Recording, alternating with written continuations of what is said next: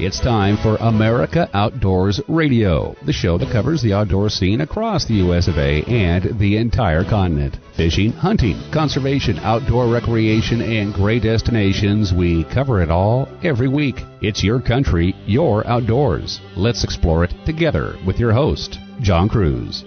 Welcome to the show and Happy New Year. I hope 2024 is going to be a great one for you, full of fishing and hunting and outdoors adventures. I don't know if you're the type to make any resolutions, but I'm resolving to be a better bass angler and fish a couple of Pro-Am tournaments, as well as a big bass tournament this spring, and then in the fall I'll be fishing another tournament too. So 4 tournaments? Who knows? Maybe I'll get lucky and even cash a check. If nothing else, I have no doubt that I'm going to learn to be a better angler. And I do love tournament bass fishing, something we'll be talking about today on the show. This week on the show, we've got some great guests for you. In just a minute, you're going to hear from Hayden Samick, writing for Outdoor Life about a controversial trophy buck taken in Ohio recently and the twists and turns this story has taken in recent weeks.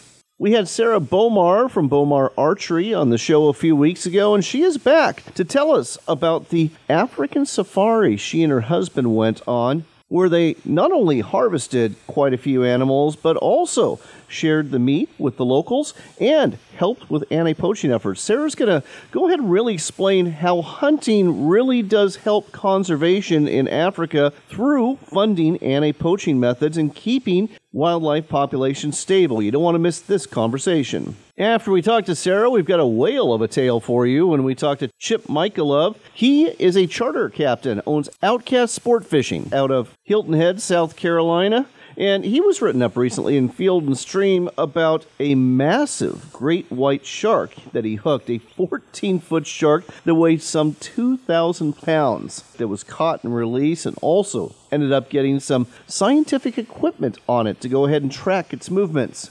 This is a fascinating story, not just about the shark fishing that he offers, but also about great white sharks in general and their migratory patterns along the Atlantic seaboard. Following that conversation, we're going to get James Hall on the line. He's the editor of Bassmaster Magazine, and he's going to tell you about a 7-part TV series that's coming to FS1 starting this weekend, every Saturday, that's all about the history of bass and the Bassmaster Classic and the whole circuit. Started by Ray Scott back in 1967. It's also going to profile some of the most famous anglers that really got this sport going and turned it into the multi-million-dollar industry it is today. You don't want to miss this conversation. We'll end things up with an interesting news item about 4 kayakers who managed to actually navigate the famed Northwest Passage in kayaks. However, they got into some trouble along the way, and we'll tell you what that's all about. Planning a day at the range or plinking targets with your friends? Or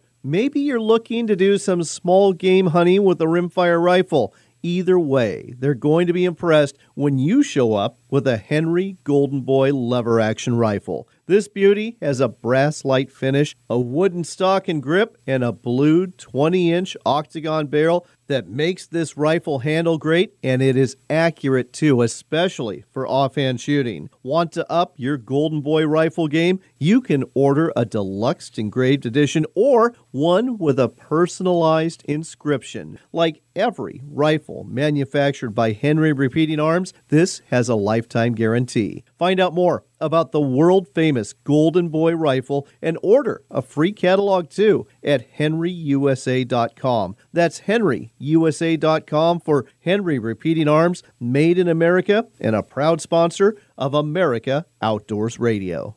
Next up on America Outdoors Radio, we got Hayden Samick on the line. He is writing a very interesting series of articles for Outdoor Life that you can check out at outdoorlife.com. The subject is that huge buck that was taken in Ohio called the C.J. Alexander buck by a hunter using a crossbow earlier this hunting season. Well, there's some twists and turns to this whole story. Hayden, welcome to the show. Hey, John, thanks for having me, man. So why don't we start off with the beginning, the hunt itself, and the story that C.J. Alexander told you about bagging this monster whitetail buck that's actually an Ohio State record, according to at least one of the scoring measurements there. So, yeah, Buckmasters did certify it as an Ohio record. As far as the story goes, it's exactly the kind of story that you want to hear about a buck like this. It's a everyday hunter going out on his sister's property and coming across the buck of multiple lifetimes. I mean, it's just the kind of story that you hope for when a buck like this hits the dirt, What's the name of the hunter and what's his backstory? So the hunter is C.J. Alexander. I don't know too much about his backstory other than he's a pretty dedicated whitetail hunter from Ohio. And he's not a social media influencer. He's not an outdoor media guy. He's just a hunter, man. Buckmaster certified this trophy as a state record, but he decided not to get it measured by Boone and Crockett, which is kind of the gold standard, you might say. Why is that? So the reason that CJ didn't want to get this deer measured by Boone and Crockett was that he was worried that the deer would suffer a common base deduction, which is an element of the Boone and Crockett system.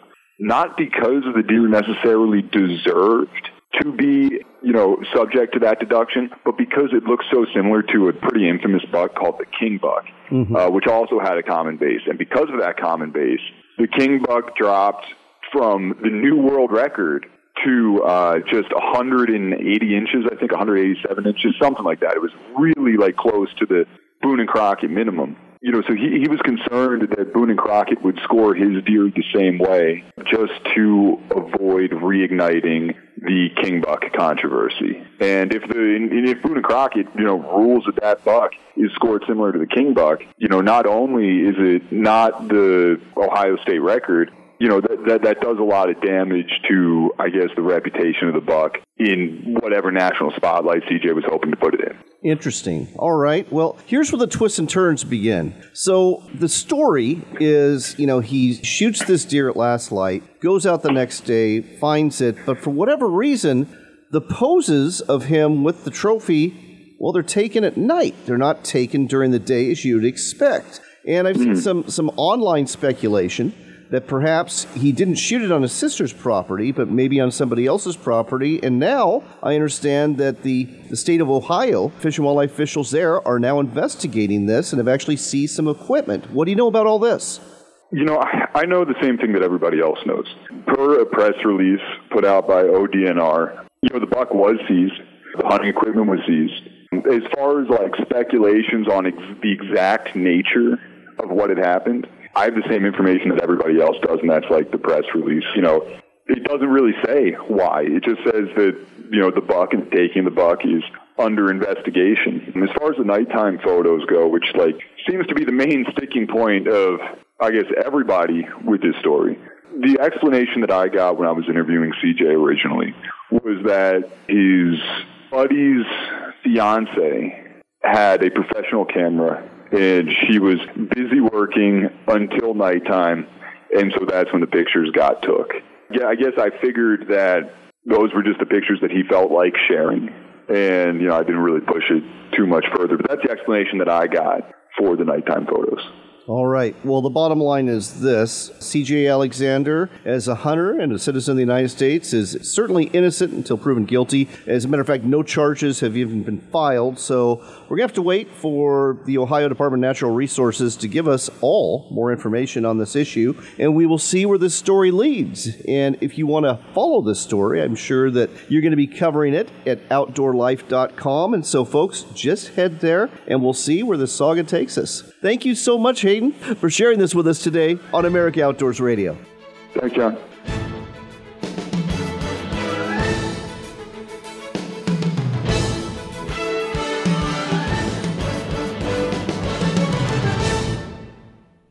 We've been telling you about Sportsman's Cove Lodge in Southeast Alaska for a while now, and there's a reason. They are the only Alaska lodge we talk about in this show. It's because they're truly Alaska's best lodge. The adventure starts with a float plane ride from Ketchikan, after which you'll get the chance to experience some of the best hospitality, food, and wonderful people you'll ever meet. Wildlife is abundant, from bears and deer to eagles and whales, and let's not forget the reason you're here, the fishing. Halibut, salmon, lingcod, rockfish, true cod, and more. It's all waiting for you in abundance at Sportsman's Cove Lodge. Book your trip today at alaskasbestlodge.com. That's alaskasbestlodge.com for Sportsman's Cove Lodge. Camp Chef, we've been in pursuit of one thing for 30 years. More flavor.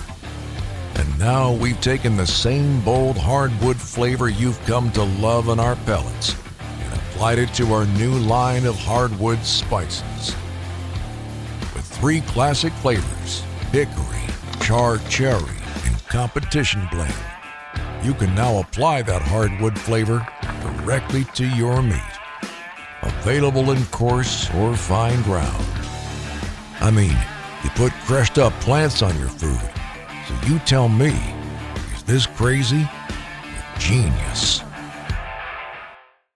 When you think of Work Sharp knife and tool sharpeners, you probably think of sharpeners for the shop or the field, but Work Sharp has a whole lineup of sharpeners for the kitchen, too. We're talking about everything from easy-to-use manual and electric knife sharpeners to ceramic honing rods, whetstones, and the new rolling knife sharpener, an innovative manual sharpener that will do wonders for your cutlery. Make sure there's never a dull moment in your kitchen. Check out the entire product line and order today at WorkSharpTools.com. That's WorkSharpTools.com.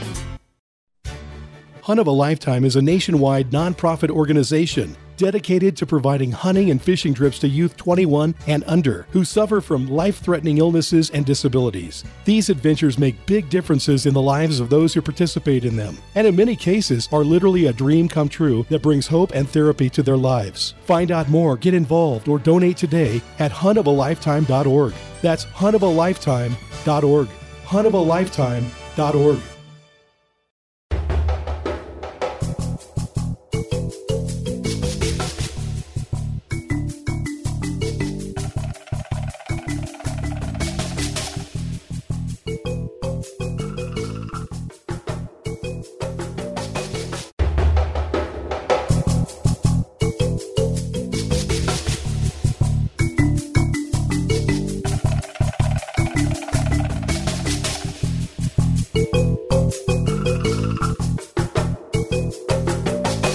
You're back in with America Outdoors Radio. I'm John Cruz. As you may recall, we had Sarah Bomar on the line, and she was telling you about Bomar Archery and about the Bomar Bow Hunting YouTube channel. And she mentioned that she and her husband Josh went to Africa and came back with 40 different animals. Or I should say they harvested 40 different animals. Sarah, I want to find out more about this. Welcome back to the show.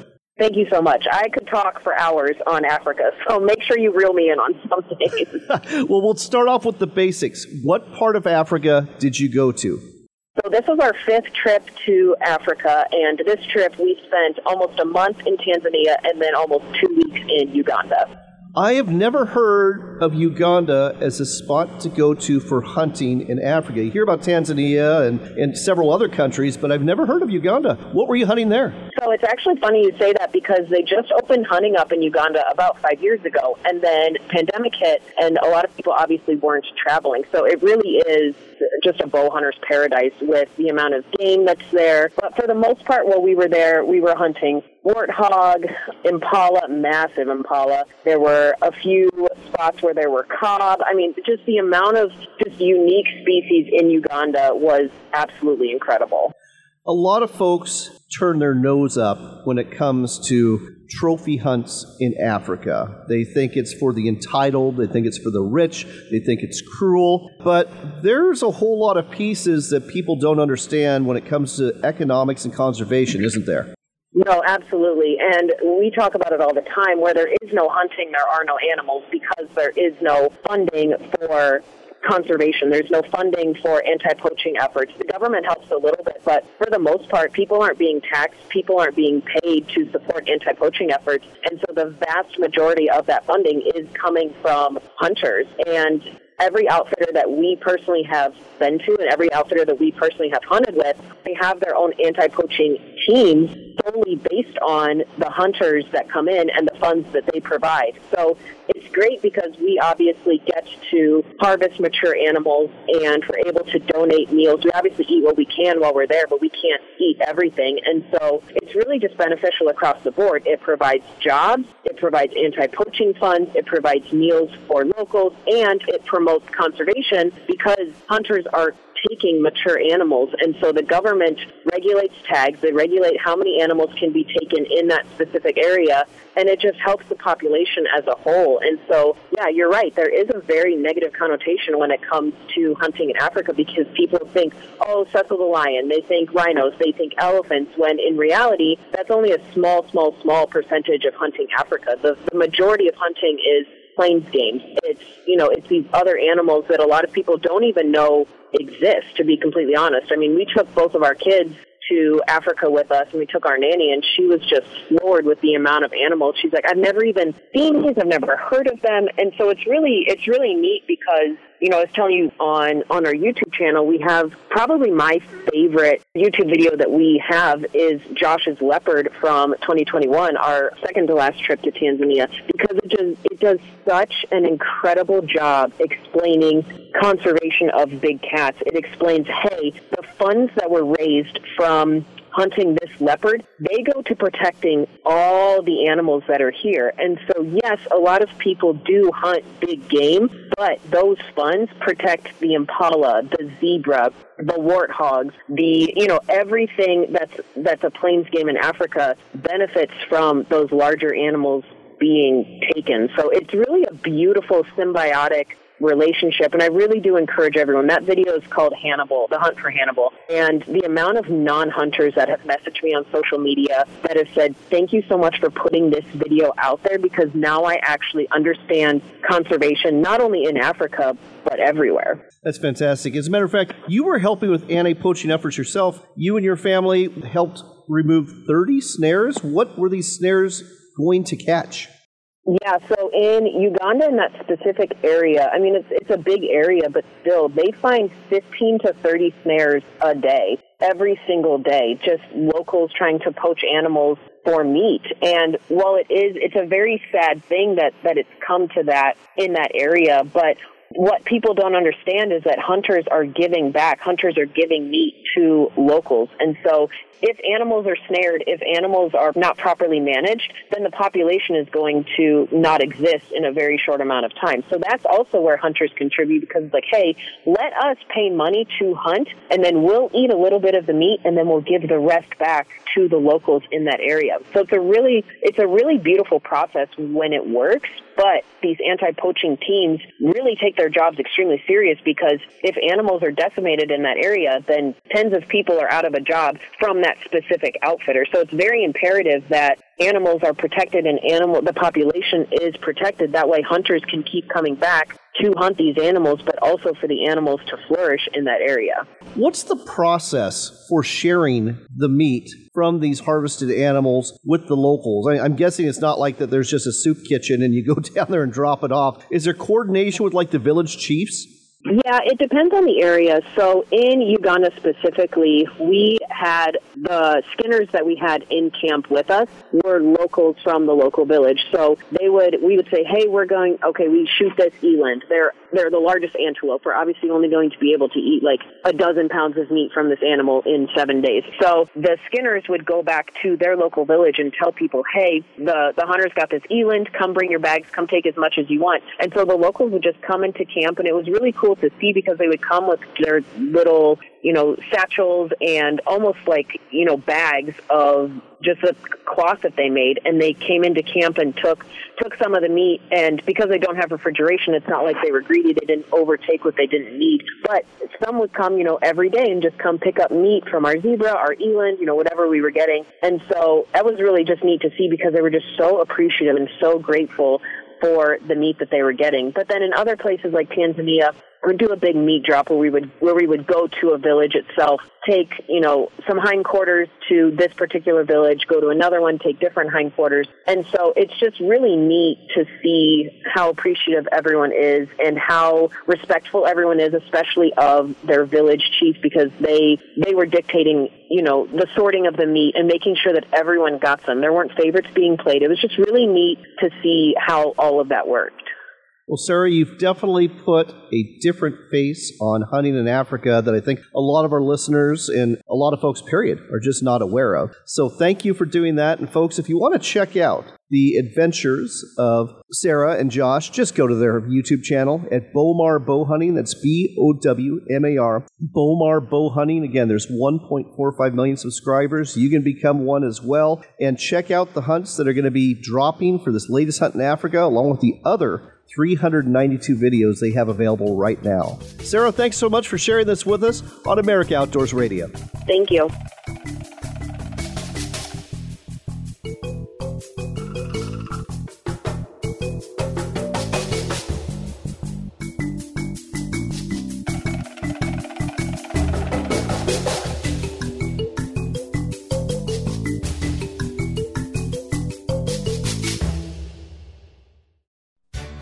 Hunt of a Lifetime is a nationwide nonprofit organization dedicated to providing hunting and fishing trips to youth 21 and under who suffer from life-threatening illnesses and disabilities. These adventures make big differences in the lives of those who participate in them, and in many cases are literally a dream come true that brings hope and therapy to their lives. Find out more, get involved, or donate today at huntofalifetime.org. That's huntofalifetime.org. huntofalifetime.org. Immerse yourself in a complete Alaska wilderness experience through Sportsman's Cove Lodge. Up to 6 of you will spend a week in a beautiful waterfront log home in a secluded cove. Every day is a new adventure. Go on a guided fishing trip or haul in a bounty of shrimp and crab. Visit a Native American village where totem poles are carved. Go on a whale or bear watching trip and return back to your very own place at the end of the day. Find out more about the Alaska Wilderness Experience at alaskasbestlodge.com. That's alaskasbestlodge.com. Are you looking to reel in the marketing opportunity of a lifetime? America Outdoors Radio has sponsorships available, and we offer affordable platforms to reach thousands of listeners. Find out more by contacting John Cruz through his website at americaoutdoorsradio.com.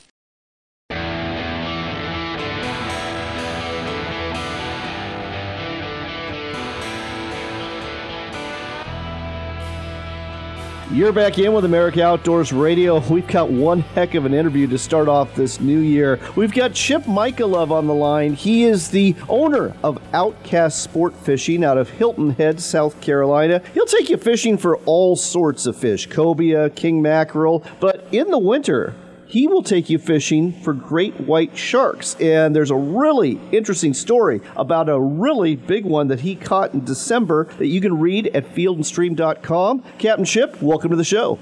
Hey, thank you. I appreciate it. Thanks for having me. So let's talk a little bit about great white sharks. I think anybody who ever saw Jaws is fascinated with great white sharks and probably a little scared of them too. When did you start fishing for them out of South Carolina? I would say probably about 12 years ago, I really started putting some effort into trying to figure them out, and I really just wanted to be the first person to ever catch one down here. And so I just kept going and trying different areas, different methods, and studying where there's been one seen in Florida or Georgia or North Carolina, and trying to put a little bit of a puzzle together. And then about 10 years ago, I finally saw my first one off Hilton Head, and I tell you, it was probably the craziest day of my life. I mean, I was like, I said probably every cuss word possible, and then thank God, and it was just, and I was by myself. It was absolutely amazing. Wow. So great white sharks, they're migratory to a certain degree, I understand. In the summers, they're found up north towards Cape Cod, but in December, they start showing up in your neck of the woods off the coast of South Carolina. And where are they heading? Are they heading down towards Florida? Yeah, what they do is they love the New England area. They love the seals up there. There's a lot more whales, bluefin tuna. There's a lot more action up there for them to chase and get into. And then once that water temperature starts breaking, usually end of October, November, they'll start the migration south. And so they come right through here, and then they winter anywhere between, I would say, South Carolina, Georgia, and Florida. It's really scattered. So they're in a zone that probably is about 600 miles long that they just kind of comb back and forth in the colder months. And so their diet changes once they come down here. But December, I really start targeting. There's a few in here around this area in November, but just not that many. I like shooting for December. And then they're here all the way till about mid-April. So when you go out on a charter boat trip, specifically for great whites, what's considered a good day? Is it like, a muskie or a steelhead where if you get one strike, you've done well? Or could you put a couple fish along the side of the boat? I'm fishing for one. I mean, it's tough.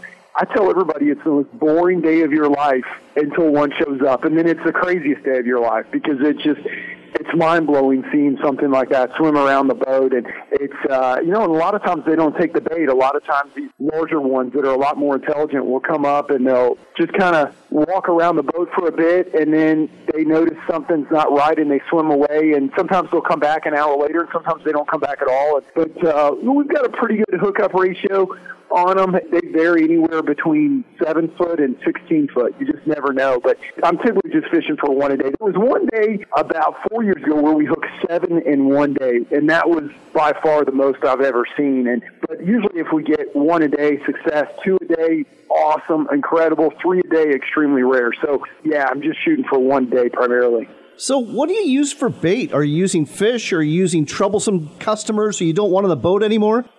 Yeah, usually children, small kids that talk a lot and carry on. That's pretty much it. That's it. I use a variety of things. I mean, fresh is good. I try to bug all my buddies that go offshore and catch a lot of stuff. I use a lot of carcasses that they have, a lot of, things I find at the cutting table. But really, when I first started, I thought it was going to be like one particular thing, but it's not. I mean, it's really just chumming your tail off and being in the right spot when they're coming through. I think location, time of year, clarity, there's a lot of things that are important over the bait. But yeah, I mean, they are very particular. I mean, if the bait is not right or if it's rotted, they usually end up passing on it. Fascinating. Well, let's talk about this massive 14-foot great white that you caught December 8th, estimated 2,800 pounds. Tell us this tale. It's awesome because usually about once a year we'll get one that's enormous, but typically the first few of the year are small. Usually I get 7, 8, 9 footers for the first few. And we started the first trip out of the gate was on that day, and I had a couple of pastors from Texas on the boat. That never hurts having them. Always increases the odds, and just a great group of guys. And the first one that showed up, I believe it was about 12:30, and she came up and took the bait right behind the boat. And I was really surprised because I haven't seen them that large until after Christmas. Usually prior to Christmas, they're a little on the small side.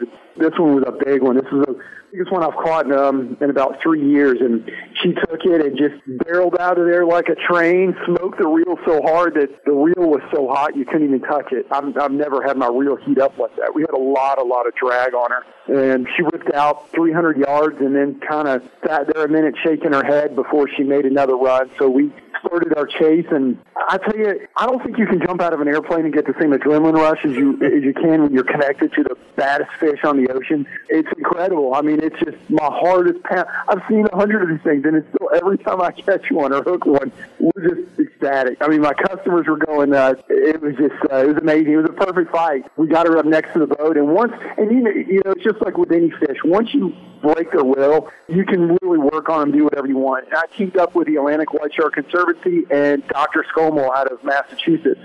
And so I've been satellite tagging these things for years now, helping them out. And I'm also curious on where they go. So once we got her to the side of the boat, we ended up putting 4 tags on her and got some good pictures and video and popped the hook and sent her on her way. Tell you what, that is one heck of a story. And I guess we should talk a little bit about the great white shark and how they're doing. Now, I remember after Jaws, a lot of people were catching them and killing them, along with all sorts of other shark species. And sharks in general went to decline. How's the great white shark doing now, and how are organizations like the Atlantic White Shark Conservancy helping them out? They're doing really well. I mean, they bounced back. There's about 80% of them were wiped out back in the 50s, 60s, 70s, 80s. Just Jaws, I love Jaws, but it did do a lot of damage as far as people wanting to go out and kill them for the Jaws. And so there was a lot of them were dragged in, but they protected them. They protected the seals, which is what they love to target. It's kind of like protecting mice in a field. If you protect the mice, then you're going to get a ton of snakes, and then with snakes you get a lot of hawks, and that's kind of what's happened with protecting the seals, and then once you protect the whites, they're really booming. So some shark numbers are on the decline, but white sharks are booming. They're doing really well. They've made a huge comeback, and it's wild. I mean, numbers are definitely going up, and their migration is changing as well. I'm always talking to the Atlantic White Shark Conservancy, and it seems like the majority of the sharks I'm tagging are passing Cape Cod and going to Canada, and they're seeing a ton of them in Cape Cod, but they're not seeing a lot of mine. Mine seem to be migrating all the way up there towards Nova Scotia. The numbers, are definitely going up, which is good. I think it's awesome. We don't have attacks down here. I know they've had some attacks up in Canada, New England area, but the white sharks don't really cruise the beach in South Carolina, Georgia, and Florida like they do up in Maine and Rhode Island, New York, and Massachusetts. So they're doing well. They're doing really well. Well, the last question is this. If somebody wants to book a fishing trip with you, whether it be for cobia or king mackerel or great white shark, how do they do it? You can go to my website. My phone number's on there. I'm all over social media, Outcast Sports Fishing on Instagram and all that. You can always reach out through that. But, those great white trips, there's so much demand. I mean, I don't have anything. I've got plenty of spots open for tigers, bulls, hammerheads, tarpon, redfish, cobia. I've got spots open for those in the summer months, but in the winter. And that's another thing. In the winter, it's tough to get out because it's so windy every day. So I only can fish for them about once a week. It's typically what I average. So it's not a daily thing I can get out there just because these nor'easters that come through this area really chew up the sea pretty good. So I only can get out once in a while. But, it's definitely put me on a different level with the phone calls. So I got a lot more business than I ever imagined. It's been really great. These sharks have changed my life. And one more thing. Share the website with us. The website is outcastfishing.com. The website, my pricing is on there, and there's a lot of information on what we do, the boat, and all the fish that we catch and stuff, and what time of year different species move in. And I've got a lot of people that come in to shoot for hammerheads. We catch some it's all catch and release. I don't kill these things, but all these, we catch some enormous hammers. We get big lemons and bulls and tigers early in the year, and then the hammerheads move in. And gosh, we did real well. We got a hammer this year, a little over 1,000 pounds, and then we got a hammer the year before that was a little over 1,000 pounds. So we get some enormous hammerheads that come through here in the summer months. So if somebody's not interested in the great whites, they could definitely come in the summertime and battle something enormous. But like I said, it's all catch and release. I hear you. All right, that's outcastfishing.com. Chip, thanks for sharing this with us today on America Outdoors Radio. Thanks for having me. I appreciate it.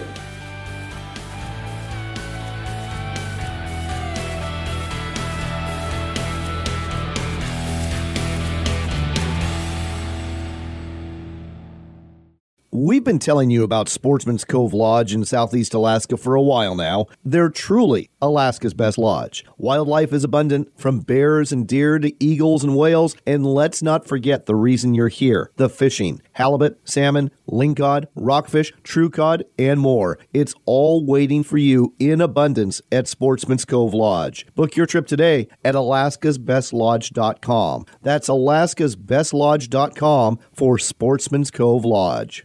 Come explore the Dalles in Oregon for outdoors fun. Hike amongst the wildflowers, bike our riverfront trail, or visit the Gorge Discovery Center where you can enjoy a live raptor display, or even check out our National Neon Sign Museum. But don't forget the fishing. We've got salmon, steelhead, bass, walleye, and monster-sized sturgeon waiting just for you. When the day is done, tell those tall tales at one of our wineries, breweries, or restaurants and plan your next adventure. Find out more at explorethedalles.com.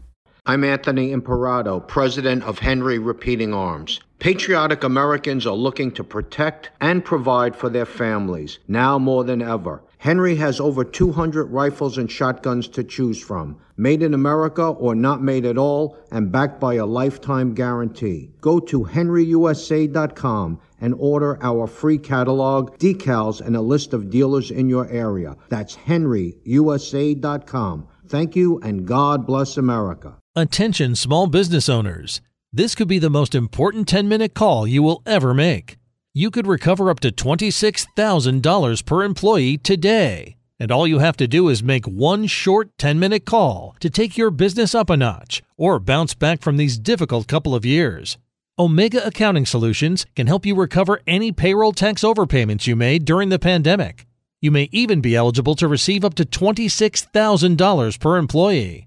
All it takes is a quick, easy, free 10-minute ERC consultation to determine if you qualify. Omega is the small business champion with teams dedicated to maximizing tax credits. They know their stuff so well that CPAs and payroll companies even turn to Omega for ERC tax guidance. Call 800-300-9ERC. That's 800-300-9ERC. 1-800-300-9ERC. Or visit OmegaTaxCredits.com.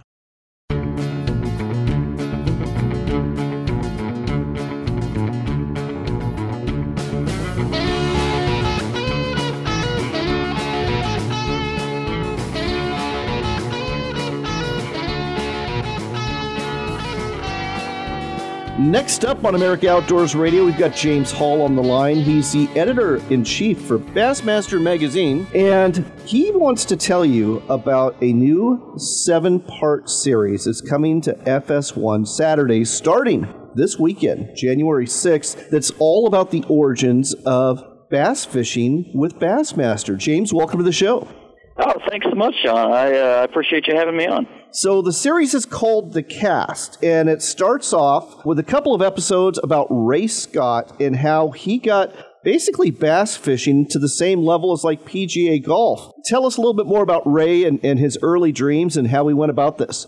Well, yeah, I mean, it's really an amazing story and an American success story when it comes down to it. Ray he was an insurance salesman and just didn't like it, loved bass fishing. So in the late 1960s, he dreamed up the idea of, after watching like a basketball game when his fishing trip got rained out, he's like, why can't I be watching bass fishing on television? It's just as cool of a sport. And so he just put his mind to it, had a lot of hard work, and decided to put together a professional style fishing tournament. And, back in those days, there was not really bass fishing tournaments. There were fishing tournaments, but nothing consistent, and the rules were all over the place. Cheating was normal, and so he thought, well, if I'm going to do this right, I need to put in and implement some hard and fast rules, and that's what he did.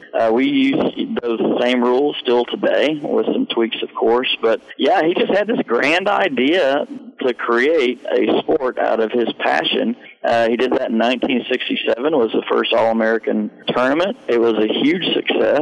And from there, an industry that focused just on fishing for bass was kind of born. And so, from the 60s into the 70s, you started seeing these same guys win over and over, and they kind of became the very first superstars of bass fishing. Names like Bill Dance, which a lot of people have heard of, and Roland Martin, and Jimmy Houston, Hank Parker. All these guys were right alongside Ray Scott as pioneers of this weird thing, back in the day called competitive bass fishing, and it worked. He was not going to let it not work, I guess. His insurance salesmanship came into play, and he convinced a lot of people that this was a good idea, and he was right. And it has blossomed into the sport that we know and love today.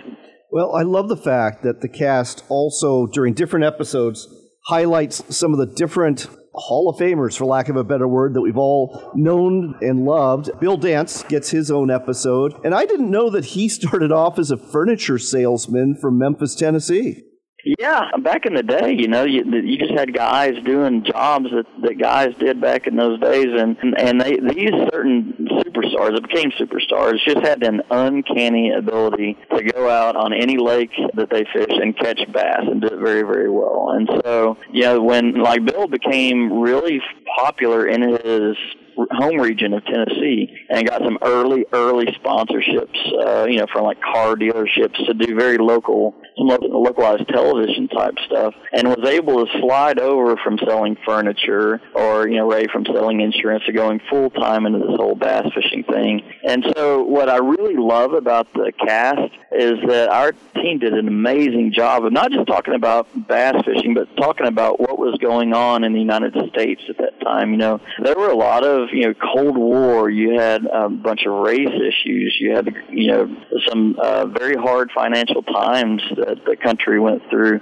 between the late 60s and 2024 now. So it is not just a story of bass fishing, but it's kind of a story of Americana. What was going on in those times, and how did that relate to the sport that was able to grow throughout that time in history?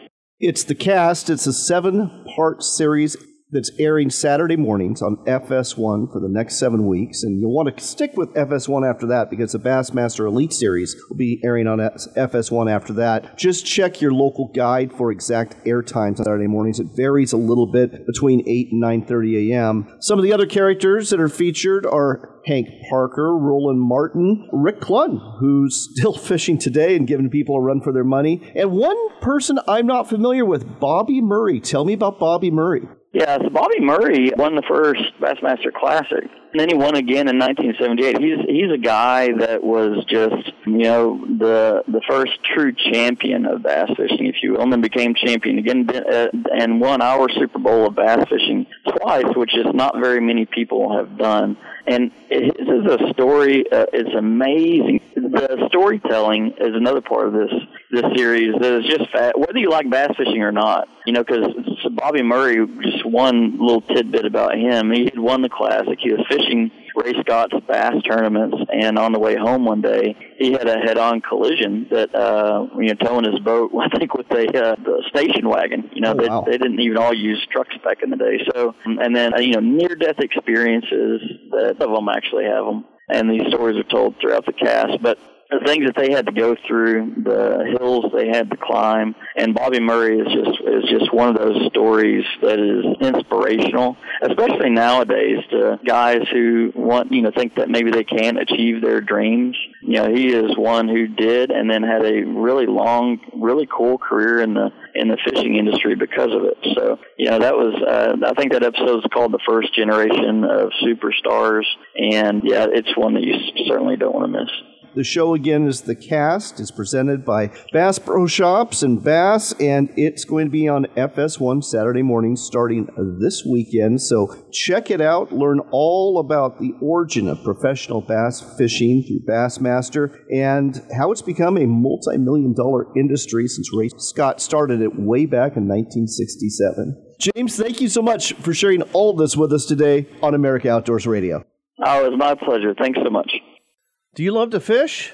Do you love to eat fish? Well, if you do, you know how important it is to have something to keep things sharp. Now, in the boat, it might be something to keep your hook sharp, like maybe the pocket knife sharpener from WorkSharp, which also works just fine along with the guided field sharpener for keeping fillet knives sharp. So when it comes to cleaning those fish you catch for the day, you can get that done in a hurry. And let's not forget, back at the house, when you're preparing those fish for a meal, that's when you want to have a kitchen knife sharpener, and there's several electric ones available. You can find them all at WorkSharpTools.com, which lists all sorts of both manual and electric sharpeners you can use in the kitchen, in the shop, or in the field.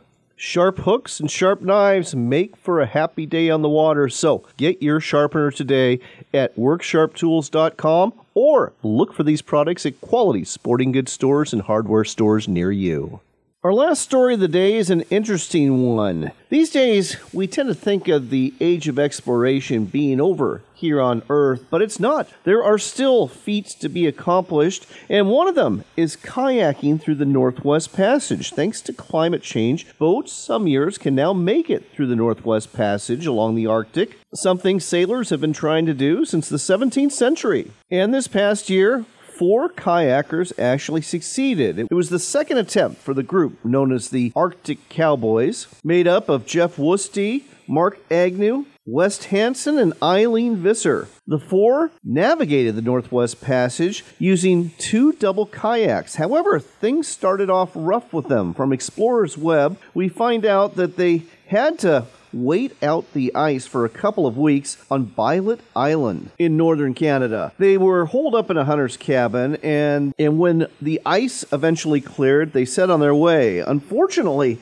a good portion of Bylot Island is a migratory bird sanctuary. You have to have a permit to be there. And they did not have a permit. Not only that, when they did set off, they actually turned off their trackers, so that if they did camp on the island along the sanctuary area, presumably people would not know. The sanctuary protects nesting sites of thick-billed murres, black-laying kittiwakes, and greater snow geese. And the restrictions are in place so that these migratory birds are not disturbed. A month into their expedition, the group of kayakers was actually arrested and interviewed for camping on the island by Parks Canada law enforcement and the Royal Canadian Mounted Police. The kayakers were released and allowed them to resume their journey, which they successfully completed. The four are now being charged in Nunavut courts with a variety of crimes, to include using public lands in a park against the Canada National Parks Act, possessing a firearm in a park contrary to National Parks wildlife regulations, and disturbing wildlife in a park, among others. While it's unlikely the Arctic Cowboys will be jailed for this, they can face some very hefty fines for these violations. The moral of the story? Congratulations, but if you're going to do this, do it by the rules. That's all we've got for this week, but until next time, here's hoping you plan some adventures for 2024 and that they take you into the great outdoors, whether you are kayaking or fishing or hunting or hiking or camping or otherwise exploring. After all, it is your country and your outdoors, so get out there and explore it.